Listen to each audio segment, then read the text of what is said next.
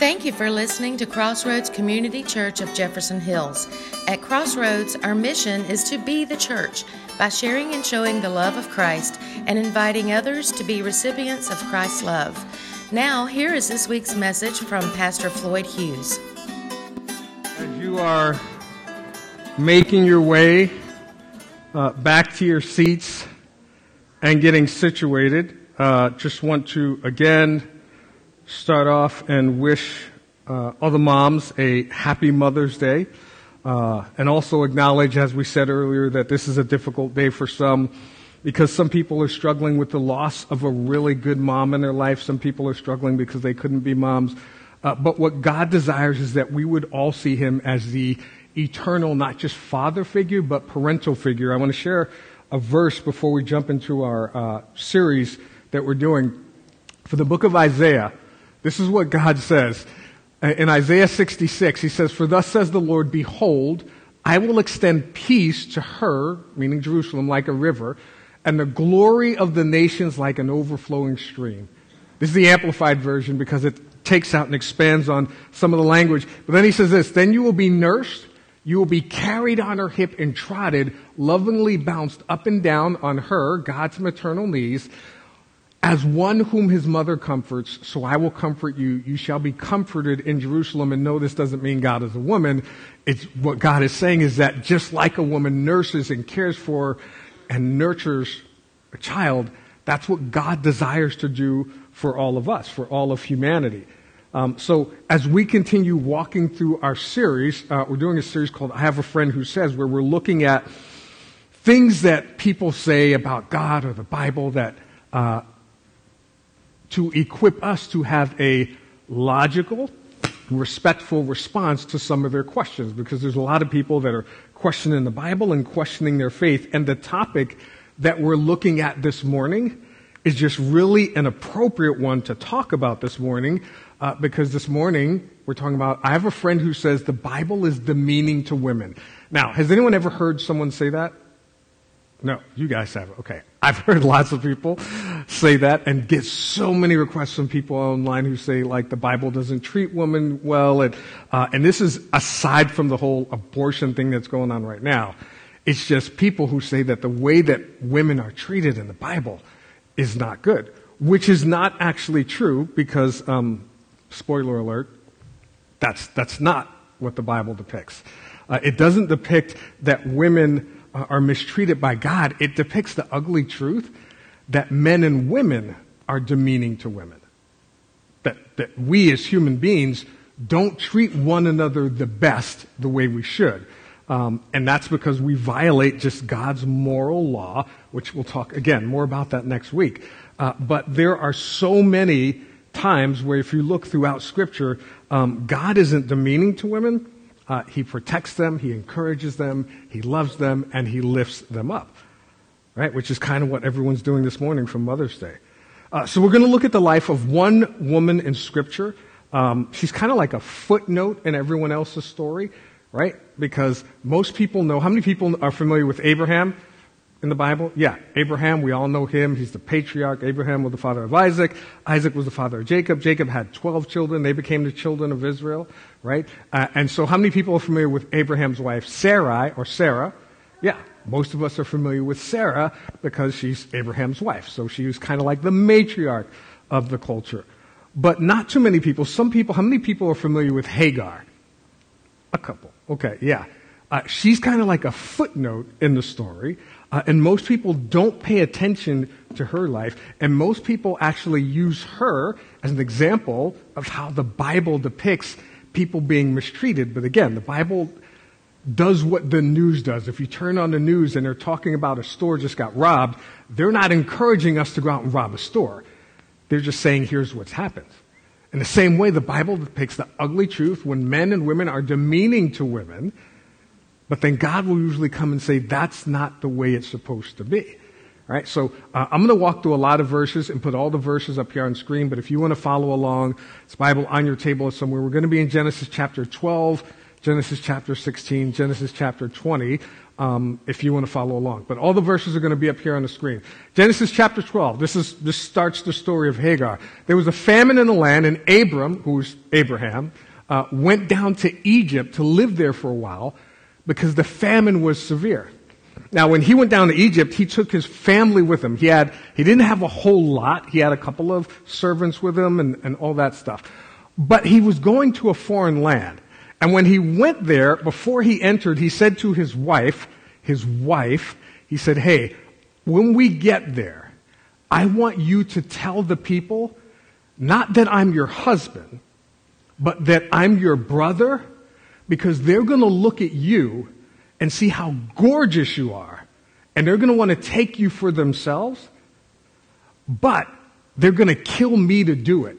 If they know I'm your husband, they'll kill me to take you. If they think I'm your brother, they'll just take you.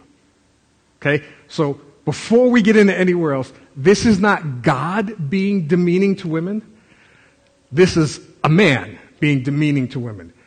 Because I don't like to speak on behalf of people, but I will. I don't think there's any husbands here who would say to their wives, hey, pretend to be my sister so that when other people see how gorgeous you are, there's a compliment in there, but when other people see how gorgeous you are, they're just going to take you, but they'll let me live.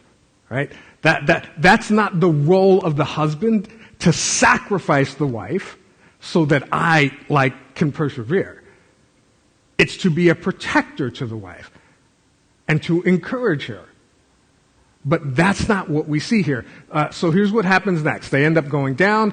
They went into Egypt, and when Pharaoh, just like what Abraham said, when Pharaoh's officials saw her, they praised her to Pharaoh, and she was taken into his palace.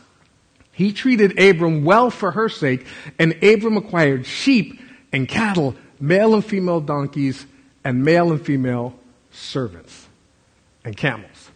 And it is likely, the Bible doesn't say it specifically, this is where they acquired Hagar. She was one of the word servant there is a word that means handmaiden, but it also means kind of like a servant.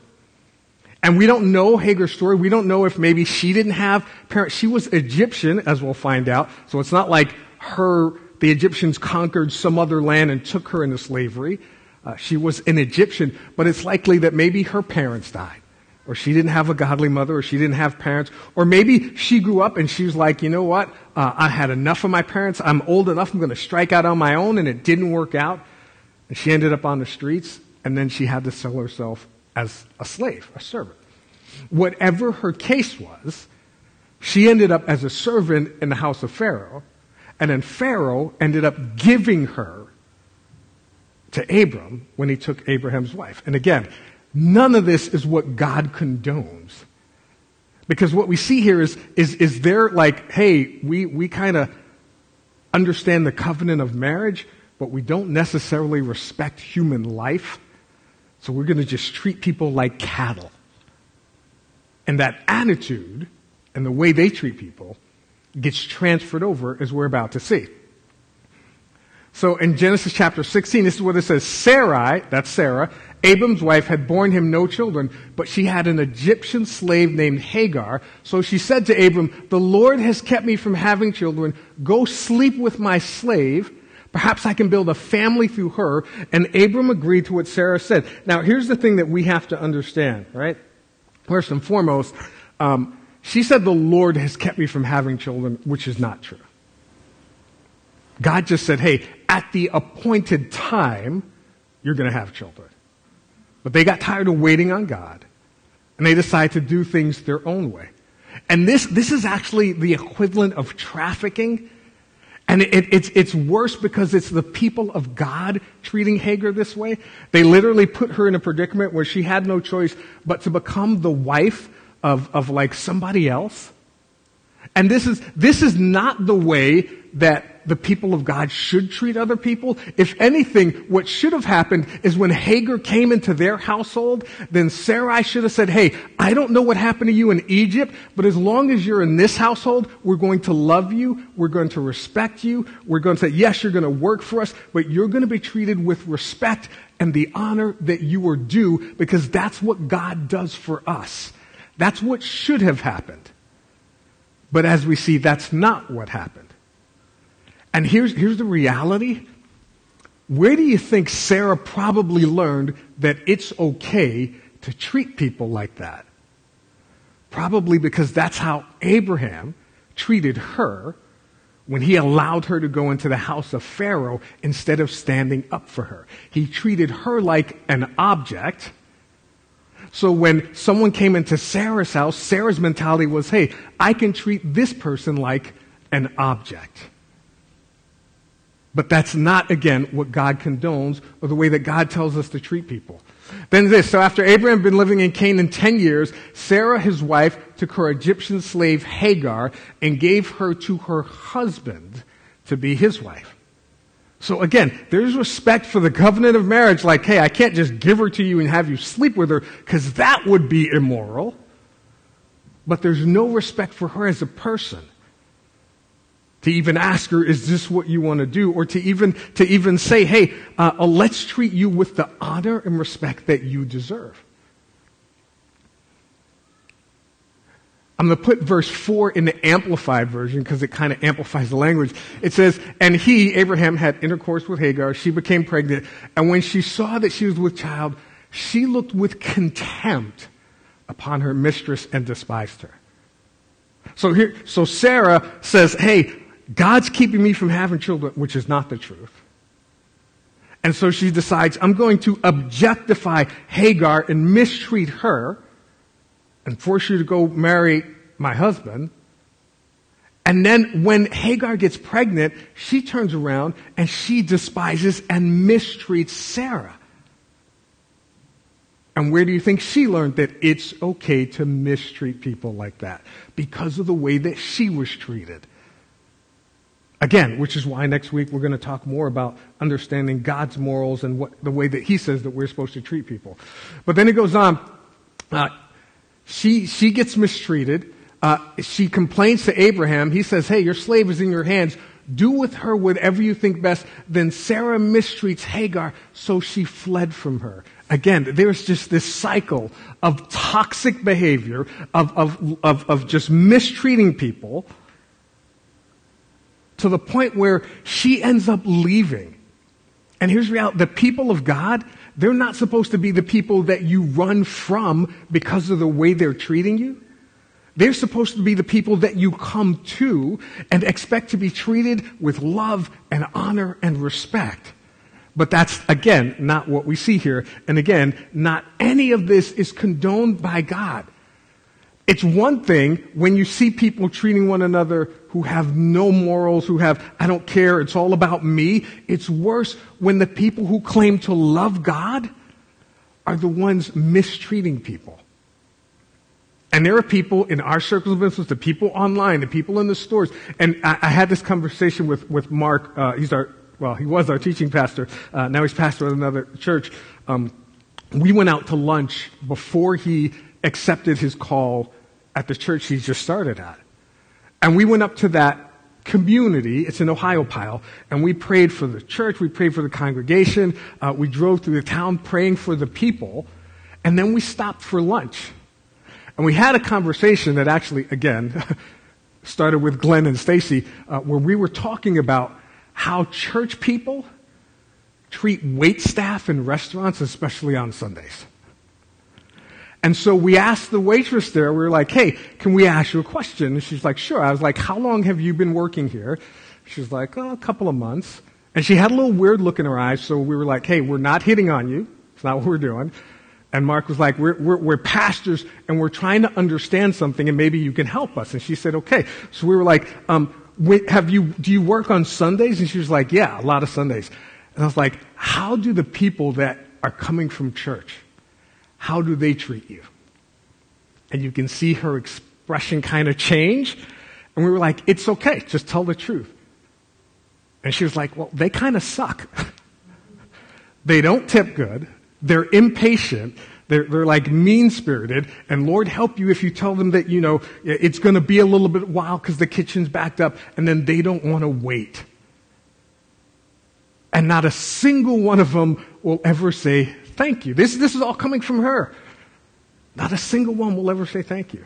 But yet these are the people who say, hey, we're supposed to love God and love others, and we want you to come to our congregation. Can you imagine going into a restaurant, spending like, whatever, $30, $40, $50 or whatever in a group of people, and you're eating, and you leave like a 50-cent tip, which is sad. Don't ever do that. And then you finish with, hey, why don't you come to our church? The person who you just demeaned and demoralized, you're like, hey, why don't you come to our church? How many people think they're going to show up on Sunday? Yeah, no. And not only is that a picture of Christians, for them, that's a picture of the way they see God, right? So back to Hagar's story. So Hagar left. She runs away. The angel of the Lord found Hagar near a spring in the desert. It was a spring that is beside the road to Shur. And he said, Hagar, slave of Sarai, where have you come from and where are you going? She said, I'm running away from my mistress, Sarah, she answered. Now, a little side note, when you see the phrase angel of the Lord, that word angel means messenger. When you see angel from the Lord, that's just an angel. When you see angel of the Lord in the Old Testament, it's a pre-incarnate manifestation of Jesus Christ, especially if you see the angel do things attributable only to God, which is what we're going to see. So what most theologians believe, and as we'll see, that this is literally Jesus speaking to her and showing up, right? So then the angel of the Lord told her, go back to your mistress and submit to her. And the angel added, I will increase your descendants so much that they will be too numerous to count. Again, another reason why they believe it's like God in the flesh or Jesus Christ, because angels don't do that. Only God has that power, that authority, and that capability. But then the angel of the Lord also said to her, you're now pregnant. You'll give birth to a son. You shall name him Ishmael, for the Lord has heard of your misery. He'll be a wild donkey of a man. His hand will be against everyone and everyone's hand against him. And he will live in hostility toward all his brothers. So despite the fact, right, that she's been mistreated and she's even mistreated other people, and nowhere do we hear or read that she committed her life to God, God reaches out to her and says, hey, I'm going to bless you. I'm going to take care of you. When he tells her to go back, it's not, hey, go back and deal with the harshness of that. It's not about that. When God tells us to submit to authorities, it's not about the authority. It's about acknowledging his supreme authority and what he can do in our lives, right? So she goes back. And she says, she gave this name to the Lord. Again, she acknowledged this is God speaking to her, not just an angelic being. She gave this name to the Lord who spoke to her. You are the God who sees me. For she said, I have now seen the one who sees me. And that phrase, God who sees me, is Jehovah Roy, the God who sees me, right?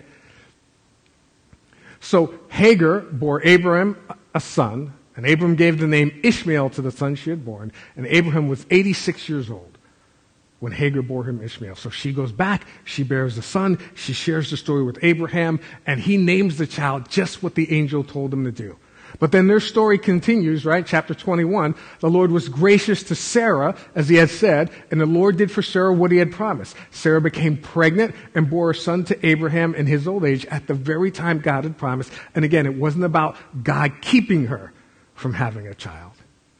It was about God wanting them to understand that when you do have a child, it's not going to be because of what you did. It's going to be because of what I do through you. So he waited until she was way past childbearing age or capability to have a child so that no one could say, oh, well, this was just what they did. But they would know that this is what God did, right? But Sarah saw that the son whom Hagar, the Egyptian, had born to Abraham was mocking. When it says mocking, there's a phrase that's used in the Hebrew that doesn't just mean mocking or belittling or demeaning or making fun of. It might mean being aggressive with, physically, and we don't know if he was hurting him or pushing him around or doing the older brother thing or whatever. But here's another question. If he was, even if he was belittling him and demeaning him, where do you think he learned that from? From that whole cycle of mistreatment of people that was going on in that household. And she said to Abraham, get rid of that slave woman and her son, for that woman's son will never share in the inheritance with my son. Now, this is the really hard part for me, what we're about to read. It says, early the next morning, Abraham took some food and a skin of water and gave them to Hagar. He set them on her shoulders and then sent her off with the boy, and she went on her way and wandered in the desert of Beersheba. Now, just to give you a little bit of background, right, because this is important. Back when Abraham's nephew Lot got kidnapped, Abraham went with his entire household to rescue him. And the Bible tells us at that time, this is before Ishmael was born, at that time that Abraham had 300 servants that made up his household. And when it says 300 servants, that means 300 people and their family members. So Abraham was wealthy. Again, not Jeff Bezos wealthy, not David and Solomon wealthy, because they were like beyond Jeff Bezos rich, or beyond like that level of rich. But he had money. He's like, picture 2 or 3 congressmen who are millionaires, put them together. He had that kind of wealth. He had a couple of mansions. He had a jet. He had limos. He had, movie theater in his basement, all that cool stuff that we all want. And he had some Teslas probably. I mean, if that existed back then. So he had all that. But when he sent her away, he sent her away with a bottle of water and a couple of sandwiches. He didn't send her to a women's shelter. He didn't send her to another village. He could have sent her away and said, hey, you know what? It's not working out here, but you are technically my wife. This is technically my son. So I'm going to send you guys with a couple of servants. I'm going to send you guys with enough cattle and sheep and donkeys so that you can start your own life. But he didn't do that. He literally sent her away with a bottle of water and like a Subway sandwich, right? So she goes out, and when the water in the skin was gone, she put the boy under one of the bushes. Then she went off and sat down about a bow shot away, for she thought, I cannot watch the boy die. And as she sat there, she began to sob. And the reason she thought he was going to die is because they were in the desert. There wasn't a 7-Eleven where they could go get food. They couldn't call anyone to help them. There was no one around for miles. So for as far as she knew, this is it. And even though the boy was a teenager, God heard the boy crying. And the angel of God, again, called to Hagar from heaven and said to her, what is the matter, Hagar? Do not be afraid. God has heard the boy crying as he lies here. Lift the boy up, take him by the hand. I will make him into a great nation. And again, this is despite the way that they were treated, despite all that they went through, despite how, even though, she added a little bit of responsiveness and her toxicity as well once she became pregnant. But despite all that, nowhere do we see God condoning treating people like that.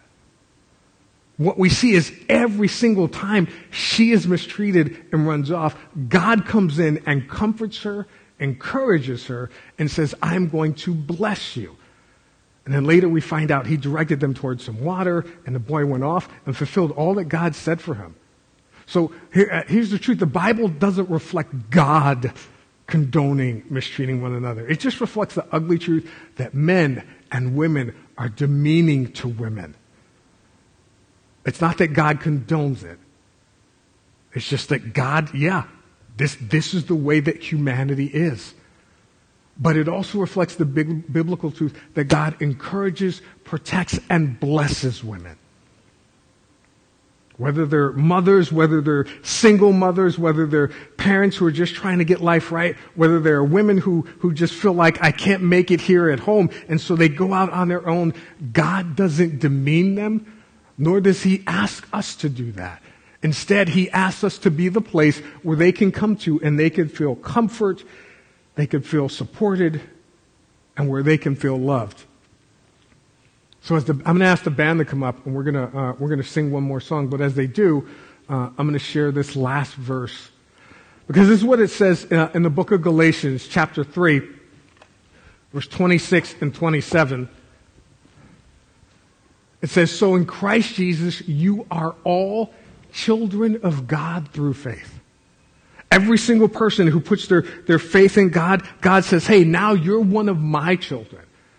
And for all of you who were baptized into Christ, have clothed yourself with Christ. And that's just a term that means, hey, if you claim to be a Christian, then when people see you, they should see what Jesus would do to them or say to them or the way he would treat them. So if they see me and they see me cursing someone out because I didn't get my burger done the way I did it, then their expectation is, well, that's how your God is. If they see me and they see me demeaning and belittling someone in an argument, then their understanding is that's how your God is. But when they see you, and they see you treating other people with love and respect and honor, even when they don't give that to you, then they sit back and think, wow, that must be how your God is. A God who loves people and cares people. And this is why it says there is neither Jew nor Gentile, slave nor free, male nor female, for you are all one in Christ Jesus. And it's not breaking down any gender laws. It's just saying, hey, every wall of division that humanity puts up, racial, financial, cultural, religious, when we become one in Christ, all those walls get broken down and we are united together. And if we're united together by the love of Christ, then we're supposed to treat other people with the love of Christ. So I'm going to ask you guys to stand. God, we acknowledge that there are people in our circles of influence who deserve and are longing for and looking for your love. Not just the people who may not have had a mother in their life, but just the people who are hurting, the people who have been mistreated, they've been hurt, they've been demeaned, they've been belittled at work, they've been made fun of at home, maybe in school, especially in the workplace. And we are the only Jesus that they will ever see in their life. So we pray that you give us that spirit to treat them the same way that you treat us, because the Bible says that while we were enemies of God, that he sent his son to die for us, that he loved us that much. And I pray that we, as we interact with people wherever they are, that we are also able to break down all of those walls of division and treat them with the love of Christ. And we pray this in Jesus' name. Everyone said amen. We hope you enjoyed the message. If you did, please leave a comment on our webpage, crossroadsofjeffersonhills.com, or our Facebook page. You can also join our Sunday celebration every Sunday at 10:37 a.m.